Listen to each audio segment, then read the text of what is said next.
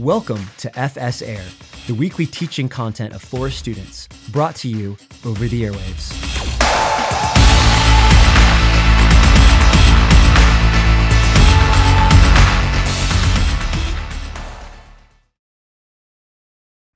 When we're young, our parents spend a lot of time teaching us what to say. As toddlers, we learn basic words for things around us, and we learn to say please and thank you. As we get older, we also begin to learn a lot about what not to say. So right now, I'm working with my 3-year-old son on helping him not to say his bad words, words like hate and idiot. Eventually, we also learn that there's some things that you generally just shouldn't talk about. For example, never ask a pregnant woman if she's pregnant, because if you're wrong, you have just insulted a woman about her weight. Just don't talk about weight at all. How about that one? Generally speaking, it's also impolite to talk about how much money you have or someone else has. Generally, it's not good manners to ask someone how much money they make or to brag to someone else about how much money you have. Also, if you notice someone with a disability or a handicap, you definitely should not bring that up in your first conversation with them. It's generally impolite to point that out to someone or ask someone point blank about how they perhaps ended up in a wheelchair. Finally, asking someone, why are you still single? Or when are you getting married? Or when are you having kids? Those are just highly insensitive and rude to bring up. Now, when it comes to our Christian faith, I think we subconsciously fall into this pattern too. There are some Christian truths we learn that people like to talk about and don't like to talk about. We're pretty comfortable talking about God's love and his care around others, but we're less comfortable talking about his wrath, his judgment, and even hell. Like, we know these topics are there and they're true, but we put them in the category of things you don't talk about around other people. Don't talk about people's weight. Don't talk about their money. Don't talk about their relationship status. Don't talk about the reality of hell. The surprising thing is that the Bible is very clear on hell, and Jesus does not shy away from talking about it. Did you know Jesus talks more about hell than he does heaven? If Jesus is crystal clear about hell, perhaps avoiding it and pretending like it's not real is actually a dangerous thing.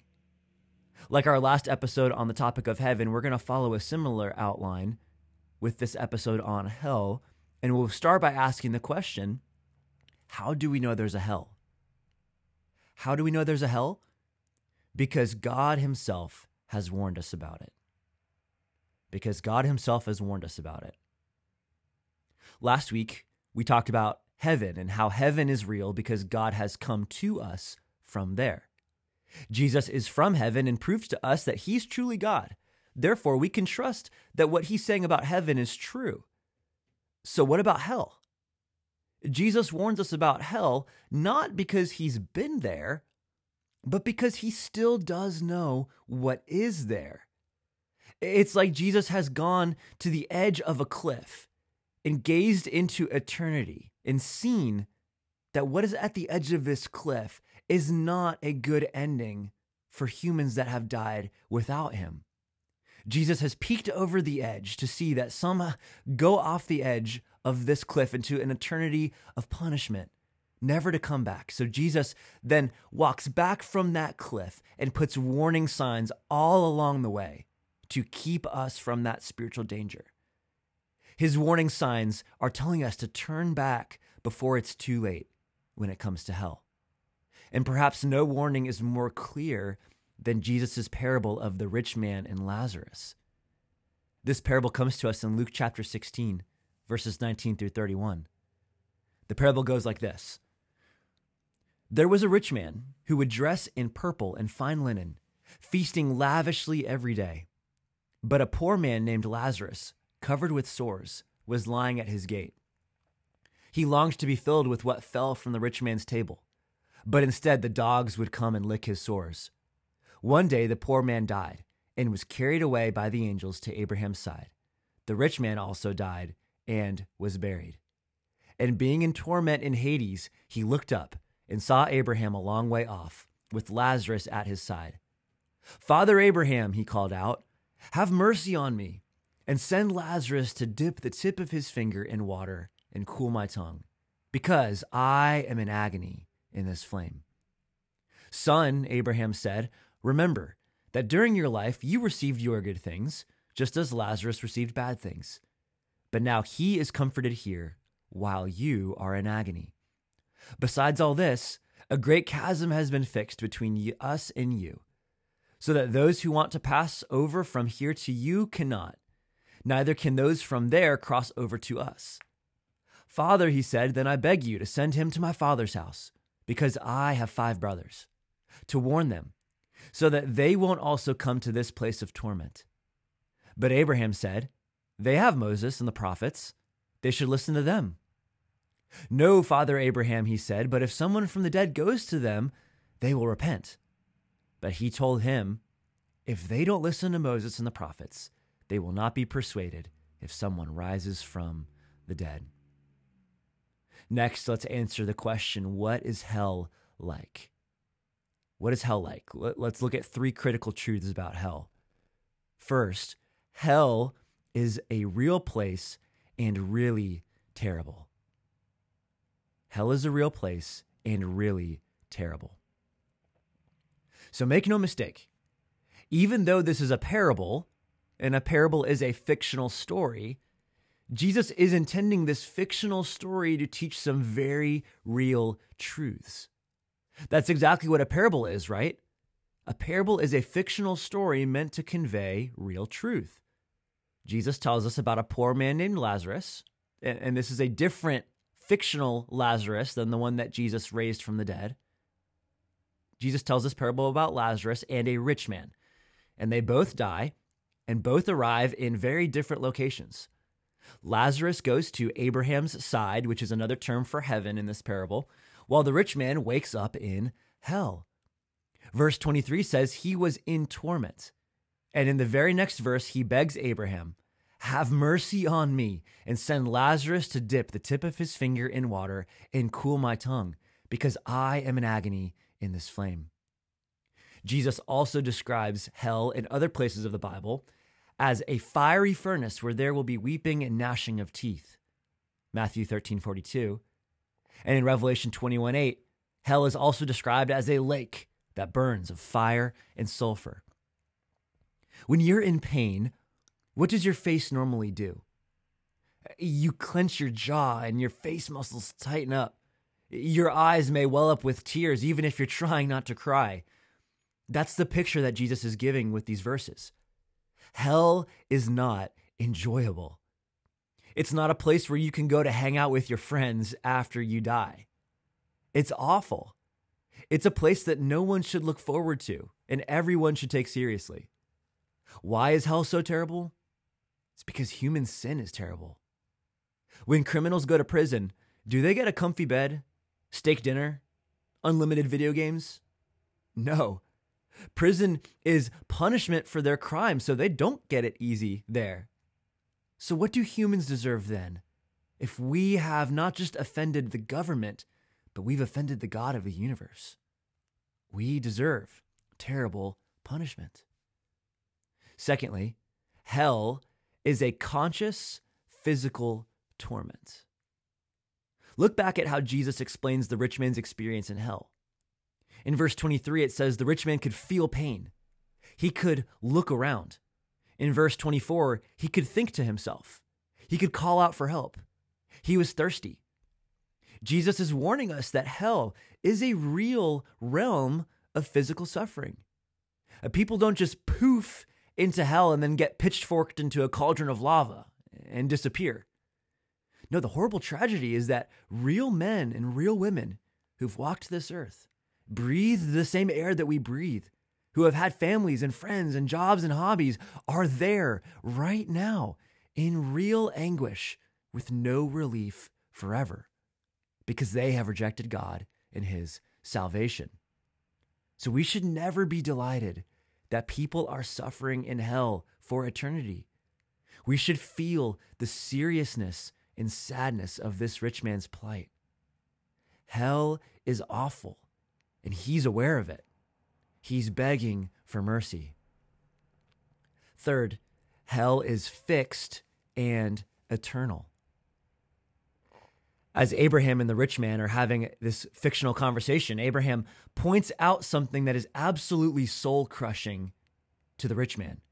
Verse 26, Abraham says, "Besides all this, a great chasm has been fixed between us and you, so that those who want to pass over from here to you cannot.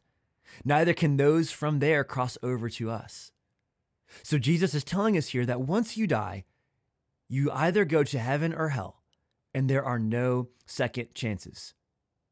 There's no going from one to the other. So for those of us who have trusted in Jesus and will have heaven as ours one day, friends, this is really good news. Once we're in heaven, we can never lose out on it.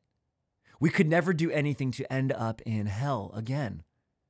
But for those who have rejected Jesus, hell will not offer any way out. There is no exit door in hell. You can't build a bridge. You can't call in a favor. You can't work off your sins like someone goes to the gym to work off their calories. Hell is not just spiritual detention, where everybody waits until the clock strikes 4:30 and then they can go home. No, once there's no getting out. Just try and imagine forever. Think as far forward as you can. Now keep thinking, and keep thinking. 1,000,000 lifetimes, and on and on and on until you can't keep thinking any further. Forever crushes all hope. People in hell will have nothing but despair, for no deliverance or rest will ever come to their suffering and agony. You might be thinking, why does hell have to be eternal? Why will it never end? You can think of it this way. So a few years ago, I went to Washington, D.C. to go see one of my favorite bands in concert. After the concert was over, my friends and I hopped on the Metro, which is like the D.C. subway system, to get back home. Well, while riding the Metro, the train came to a stop at one of the stations and some teenagers got on. And as we noticed them, there was a little bit of a commotion that they started at the end of the train car. And suddenly 2 of them raced right past me. One of them chasing another with a knife pulled out. They ran out of the train and onto the platform. I looked out the window and I saw them beginning to fight and throw punches, and other teenagers piled on. I'm pretty sure I witnessed a gang fight that night. And just as soon as I saw it begin to break out, the train doors closed and it pulled away into the next station, and I did not get to see how the scene ended. But let me ask you a question. Imagine the police arrive on that scene as the train pulled away. What do you think they will do? Probably arrest everyone, probably take them all to the police station. They probably have to spend the night there, get charged with a crime, probably have to pay a fine, go to court, end up with a criminal record. Maybe the newspaper writes a small article about it, and they go on with their lives, provided no one gets seriously hurt. But now imagine this. Imagine this group of teenagers had not ganged up on each other, but they attacked the president of the United States. What would have happened to those gang members then? Probably a lot worse, right? Like Secret Service would have been there and probably would have pulled their guns out and started firing. And now these teenagers probably would not go to a police station after being rounded up, but probably go down to the FBI. They're probably not going to be able to go pay a fine and go home the next day. Far from slipping away anonymously, imagine the headlines on the newspapers the next day. Assassination attempt on the president. These teenagers' punishment is going to be much more severe because they attacked someone much more important. So this begs the question then, what is the punishment for sinning against the infinite, holy, and just God of the universe? An infinite, terrible, just punishment away from him forever in hell. The reason that hell is infinite is that it is infinite punishment for an infinite offense against an infinite God. Pastor J.D. Greer puts it this way. He says, hell is what hell is because the holiness of God is what it is. God is so perfect and we are so sinful that we could never get ourselves out of going to hell if it were up to us. We would all end up like the rich man unless someone could help us first. This leads us to our last question. How do we avoid going to hell? The answer is very simple. By believing God's word that salvation is through Jesus. Notice in verses 27 and 28 what the rich man does when he realizes he's hopelessly lost in hell. He begs Abraham, please send someone back to warn my 5 brothers so they don't end up here too. What is Abraham's response? If they don't believe Moses and the prophets, in other words, the Bible, they won't believe someone who even comes back from the dead. This is what it means when we read verses like 2 Timothy 3:15 that say that God's word is able to give you wisdom for salvation through faith in Jesus Christ. So we should stare at the dark horror of hell with trembling and with seriousness. But we should also remember that we have been given light and salvation through what we read about Jesus in God's word. If you haven't believed this before, you can start believing today. Hell is a horrible place for those who have not been forgiven of their sin. But friends, no one has to go there because of what Jesus has done. Like we said last week, how can we make sure we're going to heaven? By faith in Jesus. So how can we make sure we aren't going to hell? By faith in Jesus. If you have believed the gospel and you would call yourself a Christian, then friends, have you shared this news with someone else? If hell is real, then we should have the urgency of the rich man. The rich man was desperate to get the word back to his brothers so they wouldn't face his same fate. I love how Charles Spurgeon, pastor and theologian, said it. He said, if sinners be damned, at least let them leap to hell over our bodies. If they will perish, let them perish with our arms about their knees. Let no one go there unwarned and unprayed for. Finally, remember the heart of God from Ezekiel 33:11. That verse says, in God's words, as I live, this is the declaration of the Lord, I take no pleasure in the death of the wicked, but rather that the wicked person should turn from his way and live. God takes no pleasure in non-believers perishing in hell. He desires that they turn to him and live. For some, they will continue to reject him until they die, and that is no one's fault but their own.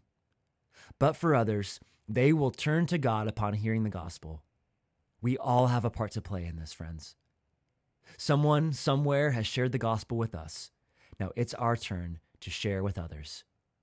So hell is real, and it is really terrible, but no one has to go there because of the glorious good news of Jesus Christ. Thanks so much for listening. Make sure to check out the episode description for discussion questions and additional Bible reading to do with your family, your friends, or your small group. And make sure to check back again soon for more content. We'll see you next time.